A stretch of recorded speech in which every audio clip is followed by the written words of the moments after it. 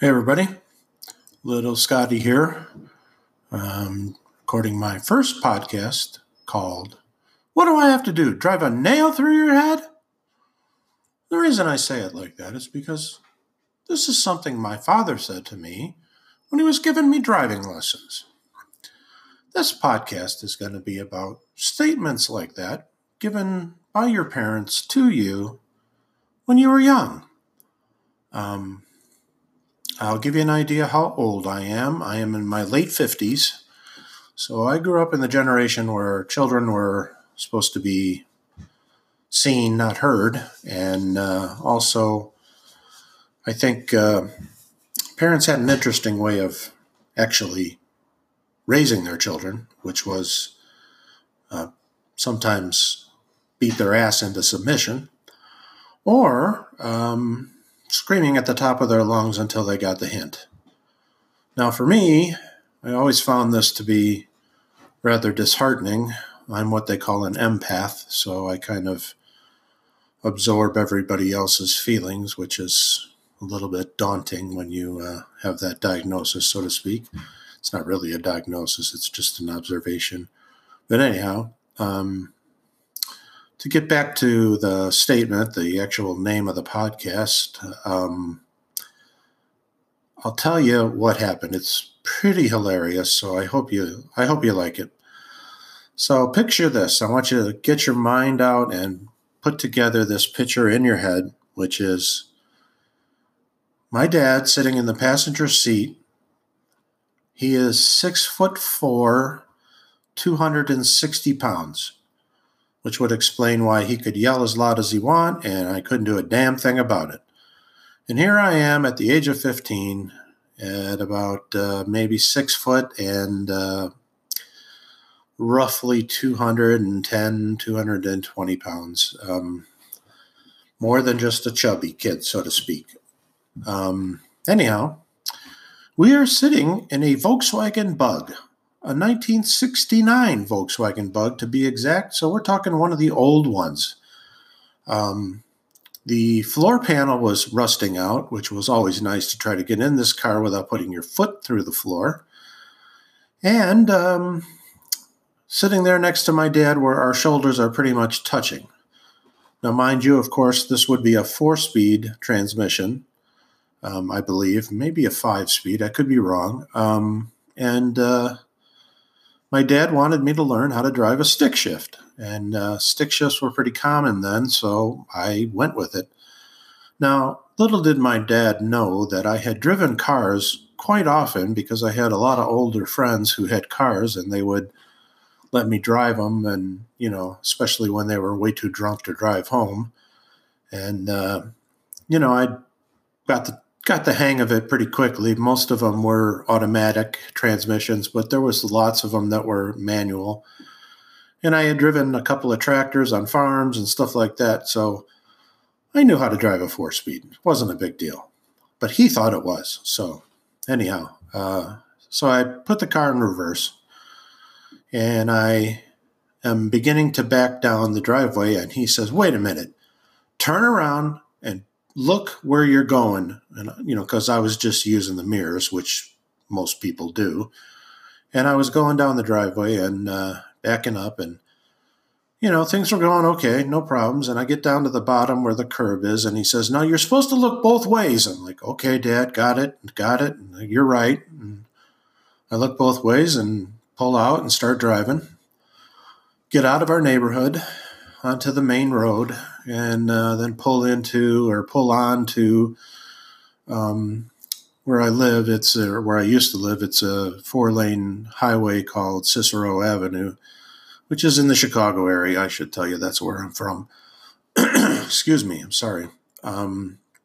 We pull out into this road, and now, mind you, this road has got quite a few stoplights, and we come up upon the first one, and I'm going to make a left turn, and the light turns yellow. And what do? I floor it to make it the light, because I wanted to get through the yellow light and make it through. And my dad looks at me and says, "When it's yellow, you stop. Do you understand?" "Yes, sir, I understand. But in the meantime, in my head, I'm thinking, I have seen my dad blow through so many yellow lights. It's incredible. It was like a hobby for him. It was amazing. He could blow through a yellow light, throw every kid in the car way to the right or way to the left, and get through the light.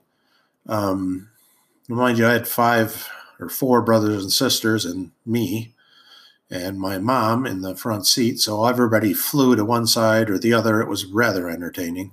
Somebody's touching me. Somebody's touching me. You know how that goes in the back seat with usually 4 kids in the back seat. And of course, the safety measure, which is the baby of the family on my mom's lap.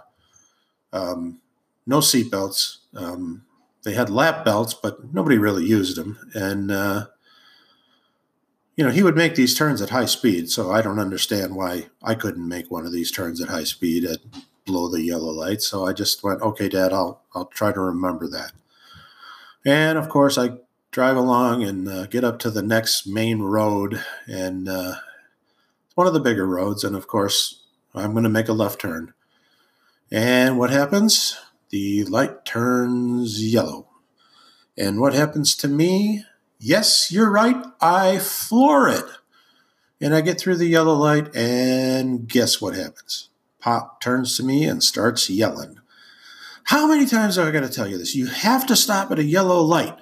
There is no way you should be blowing through these yellow lights. I said, Dad, I thought that's what we did. You do it all the time. And he said, I do not. I stop at yellow lights. I said, okay, sure. I didn't say that because it would have meant probably a good slap. So I said, all right, I'll try again. I'm just so used to seeing it done this way. So here I go trying it again. And the next light we come to, what do? Right through the yellow light. Now this time, he doesn't say anything right away. And I'm thinking, oh, maybe I got away with it, and he finally turns to me and says, what do I have to do? Drive a nail through your head? Now, under my breath, I am laughing so hard that I can barely keep a straight face. It's just so ridiculous that he actually said this to me.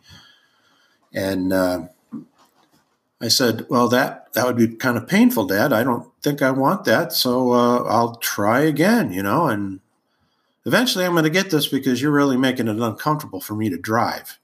Well, I'm not trying to make it uncomfortable. I'm just trying to make you drive correctly so you don't get tickets.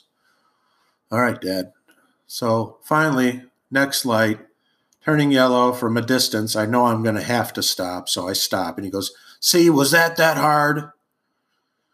Anyhow, one of the wonderful stories from my childhood. And what I'm looking for, and I'm going to put on a message board here so that you guys can send a message to me. I'm looking for stories like that.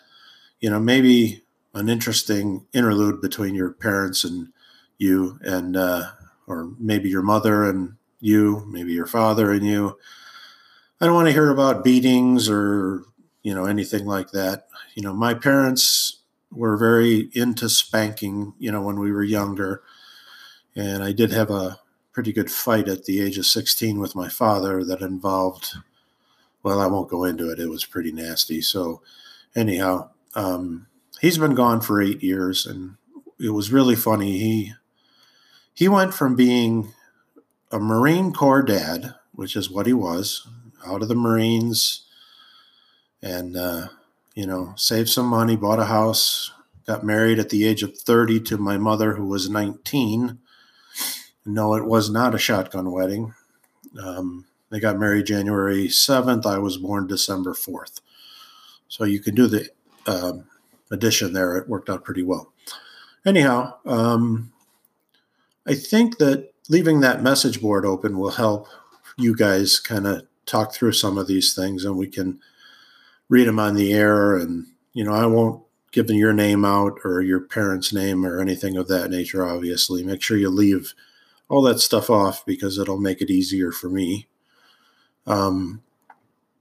Remember that also one of the things we're going to cover, as it says on the picture for the podcast, is raising children. Now let me go into a history of that real quick.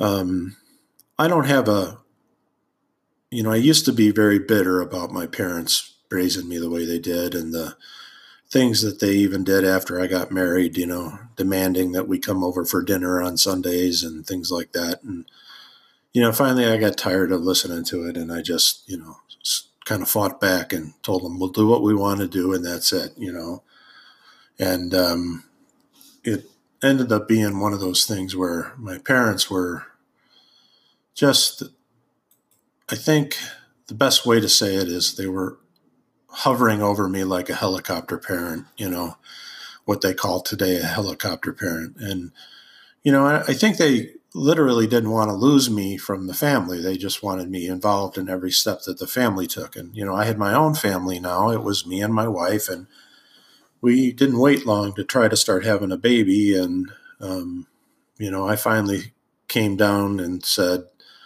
you know what, Mom, I'm tired of this. We're going to do what we want to do. We're a couple now. We're married. We're a family of our own. I'm not going to kowtow to everything you say. And then my sister called me and said, your mother is in tears and she's in. And finally I threw the phone across the room, and that was it. That pretty much took care of the problem.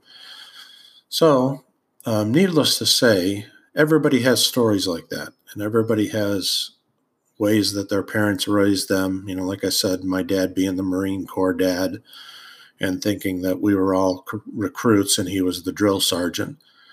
I'm sure there are Marine Corps dads out there that are completely different and realize that that's the worst thing you can do is raise your children like they're in the Marines with you. But my dad actually softened when we got older, and I started having kids actually I didn't do any of it other than the fun part. My wife started having kids about 3 years after we got married, and we had our first daughter, whose name is Katie, and I'm just going to give you the first names. But when Katie came along, I watched this Marine Corps dad turn into a bowl of mush. He couldn't get enough of her. He held her. He rocked her to sleep. He babysat her. I mean, it was amazing watching this man who was just a complete and total drill sergeant, so to speak, turn into this soft, loving human being who couldn't get enough of these little babies. And he went on and just, he would ask really nicely if he could come over and see the baby. So, once every weekend they would come over and see Katie, and it was just funny as hell to watch him turn into a bowl of mush. And, when Katie got a little older, he was, not afraid to, even though he was physically a mess, he had severe back problems. He would try to chase her a little bit, and, he'd always try to catch her and pick her up and turn her upside down. And she thought that was the coolest thing. And, he still was a big guy and strong. So, but it was amazing to watch this happen. And I will go into what happened with these children as time goes on, but I want to explain a little bit more about my dad and my mom. I should say something about my mom. My mom was a yeller, and my mom's weapon of choice was a wooden spoon or her slipper. And she was like Clint Eastwood with a slipper. It was amazing. She could pull her slipper off and whack you in the butt about 4 times, put the slipper back on, and continue doing the dishes like nothing happened. It was incredible. I mean, I seen it happen, and I had it happen to me. No matter what, I was in awe of the woman. She could really pull it off. So anyhow, that was her way of disciplining. And she would yell, and she would say, wait till your father comes home, like all the episodes you'd hear on TV. But amazing, just amazing to watch, and amazing to hear her go on and on and on about these things. And she just did it. She just went through it. And I admired her because I didn't find out till much later when I went into the medical field and studied a lot and had some dealings with depression on my own. I'm a big boy. I can say that. I'm not afraid. I realized that she had pretty significant mental illness, and it was more than just depression. I think it was manic depression. So she held up pretty well for the disease she had. So, Mom, hats off to you. She passed away about 5 years ago.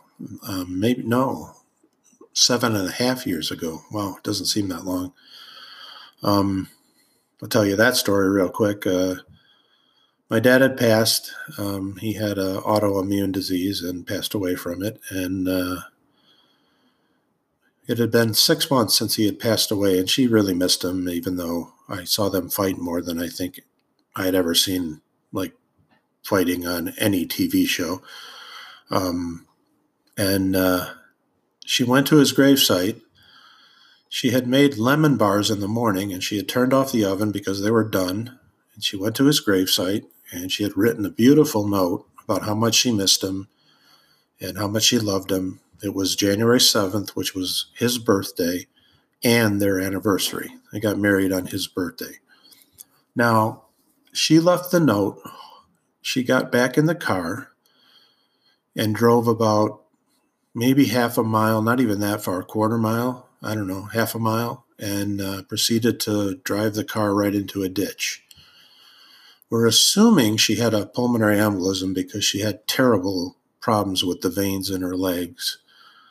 She could have, her coronary arteries, I watched them do a cath on her. She looked like a 21-year-old, so I don't think it was a heart attack, but she could have had an asthma attack because she did have some problems with that. So we don't know exactly what killed her, but she died in the cemetery that my dad was buried in. So just one of those stories that got to throw out there because it does show when two people are attached, 6 months is enough before you want to be back together with them. So that's exactly what happened. Anyways, I had to tell that story because it is a beautiful one. My dad, again, turned into a bowl of mush. 3 years after we had Katie, we had my son, John. And now we got a boy and a girl. Now, normally that would be enough for people, you wimps. But for me and my wife, Eileen, that was not even the end. 3 years after John was born, 18 months after John was born, we got a surprise, and it was my son, Casey, who we call Case now. Casey was one of those boys that was the complete opposite from John. Now, I remember this saying that my mom used to use, and I'm sure if you're a guy or a girl that you're going to get this at some point in time in your life, or you had it at some point in time in your life, which is, I hope someday you get a baby that grows up just like you. Well, John was that baby. John would come running full speed around the kitchen, into the living room, and jump knees first onto my chest, knocking the wind out of me sometimes. No warning, just full speed, and there he is. And I'd pick him up and flip him around and toss him on the couch, and just, John and I had a lot of fun. And when John and Casey got a little bit older, we started watching wrestling, and then it was full out WrestleMania most of the time when I was home, and we just had a blast. But Casey was this kind of kid where he just sat there and watched his two older siblings run around, and he would just sit there and be amazed at what they were doing. And then eventually got to the point where he really wanted to do it. And he was trying so hard to walk, and, it was a little bit more effort for him. And, he got going by the time he was a year old. And oh my God, when he started to run, it was hilarious. I mean, he was this little bony, skinny kid, and just when he ran, it was just to watch it was a laugh a minute. And the three of them would chase each other through the house, and it was just wonderful. And having 3 kids and having 2 kids, I know you're outnumbered. Once you're outnumbered, you might as well have a 4th one, which is what we did. So the fourth one is named Dana, and she is just a wonderful child. She ended up being a great kid. She was a little nervous and very scared of things, but and she was very high maintenance when she was a baby. She was always on my wife's hip because she didn't want to do anything on her own, so she wanted to be carried around all the time. But boy, once she could walk, she started walking at 7 months, and then at 10 months, I think it was, she started running. So this kid had big plans, and she would chase her brothers and sisters around, and they would play with her, and they thought she was the cutest thing, being the baby of the family, and she got spoiled rotten by Papa and, by Grandma, and it just was so funny. By this time, my dad had already had time where he was watching my boys while we went to work. Katie was in school, and Dana was a baby and went to a daycare center because it was too much for my dad, but he would watch the boys. And there were so many times where I came home and those two boys were asleep on his lap, and the smile on his face was incredible.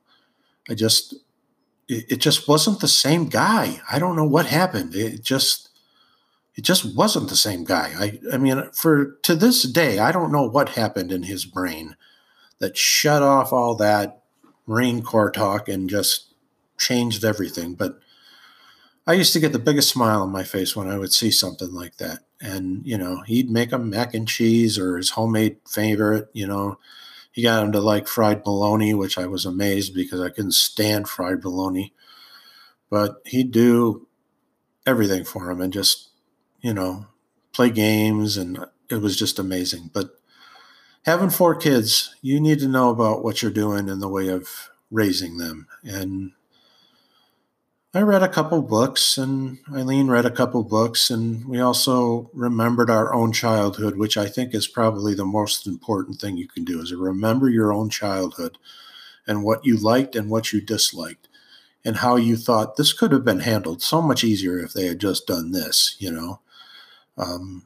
So that's what I tried to remember. I tried to remember exactly what it was like to be raised as a child and how there were certain things that I just couldn't stand, like the screaming in the house, either between my sister, who was the only one who really stood up to my dad, and my parents, and, one of my parents screaming at me or screaming at one of the other kids. And I said that was never going to happen in our house. And it never did. There was never any real screaming. I mean, if a kid got out of line, there was easy ways to make it stop, take away, their Nintendo for the boys was the best way in the world. I would just take the wireless controllers and put them in a desk drawer or hide them in the closet and say, you can't play Nintendo for the next 4 days. And I stuck to my guns. I didn't, say, okay, you're crying about it, I'll give it to you, They had a punishment, and that was it. It's the same thing with Katie. She was, I don't know, I never had to punish Katie. She was one of those kids that just got great grades and did everything right. It was just scary. Sometimes I wonder who her father really is. Because, boy, I never had good grades. I never had those kind of things going on. But, the boys sometimes needed a little help, a little nudging to be good kids. And, but I never raised my voice. I never had to. I could just look at them and they knew they did something wrong. And my wife sometimes would have to raise her voice a little bit, but never screaming. And she was able to stay home with the kids because I had started my own business and I was doing pretty well. And she was able to stay home with them until Dana went to kindergarten. So after a while, it was nice to have her home because, I was going out of town a lot, and to have her home, I knew that these kids were going to be raised very well. She's the biggest sweetheart in the world. It's just ridiculous how great she is with children. I just love it. Now, To get back to the four kids, I had so much luck raising them, even when they were teenagers. I'm sure they got away with stuff I don't know about. I found out later some of the things, but I don't know. They were no worse than, in fact, they were nowhere near as bad as I did. So I was still proud of them. But I never had to go to the police station to pick one of them up. I never had any problems with picking them up from school because they got suspended. I never had any of that problem at all. They pretty much all got good grades. Sometimes they struggled a little bit, but they were pretty good. And they all got not full scholarships, but partial scholarships to colleges, and they did pretty well. Katie is a first grade teacher. That's really what she was meant to do. So it worked out fine. She would teach her dolls all the time.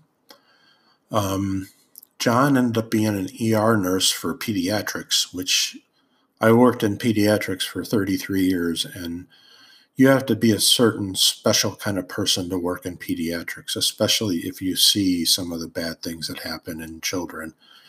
I worked on kids that had heart defects, so occasionally you would lose one of those children, and it was heartbreaking because these kids would come in and out for echocardiograms, which is what I did all the time. And, you get used to the child and you know what they liked and you knew how to play with them. But anyhow,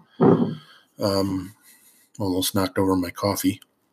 It was amazing to watch him get involved in nursing. And first he worked the ER, just a plain ER at a big, huge hospital here in the Chicago area. It's called Loyola University. And he worked their ER, and they got, flights in from all over the place to work on kids and work on adults. And he was a real go-getter, and he still is.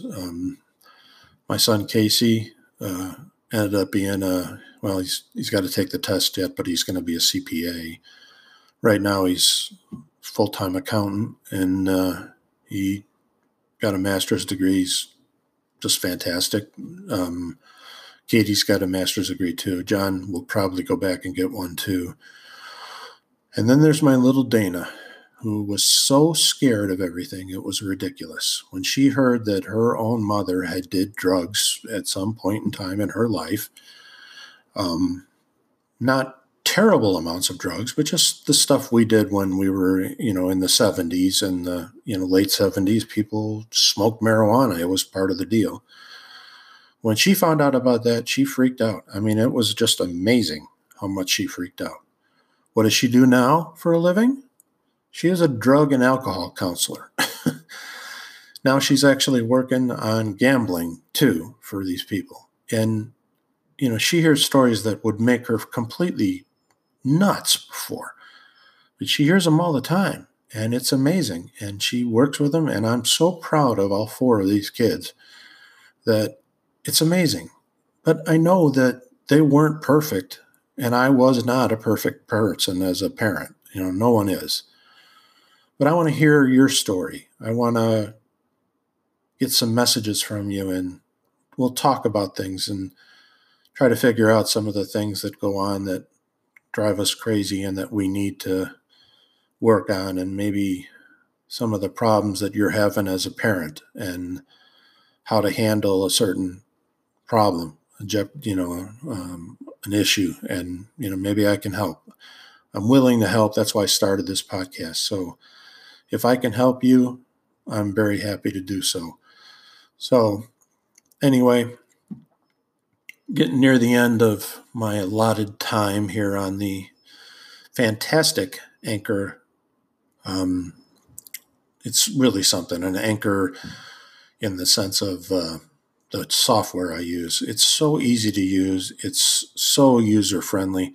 I can't believe that someone put this together and made a podcast so easy to do that a 58-year-old who can barely, use a computer sometimes can do it.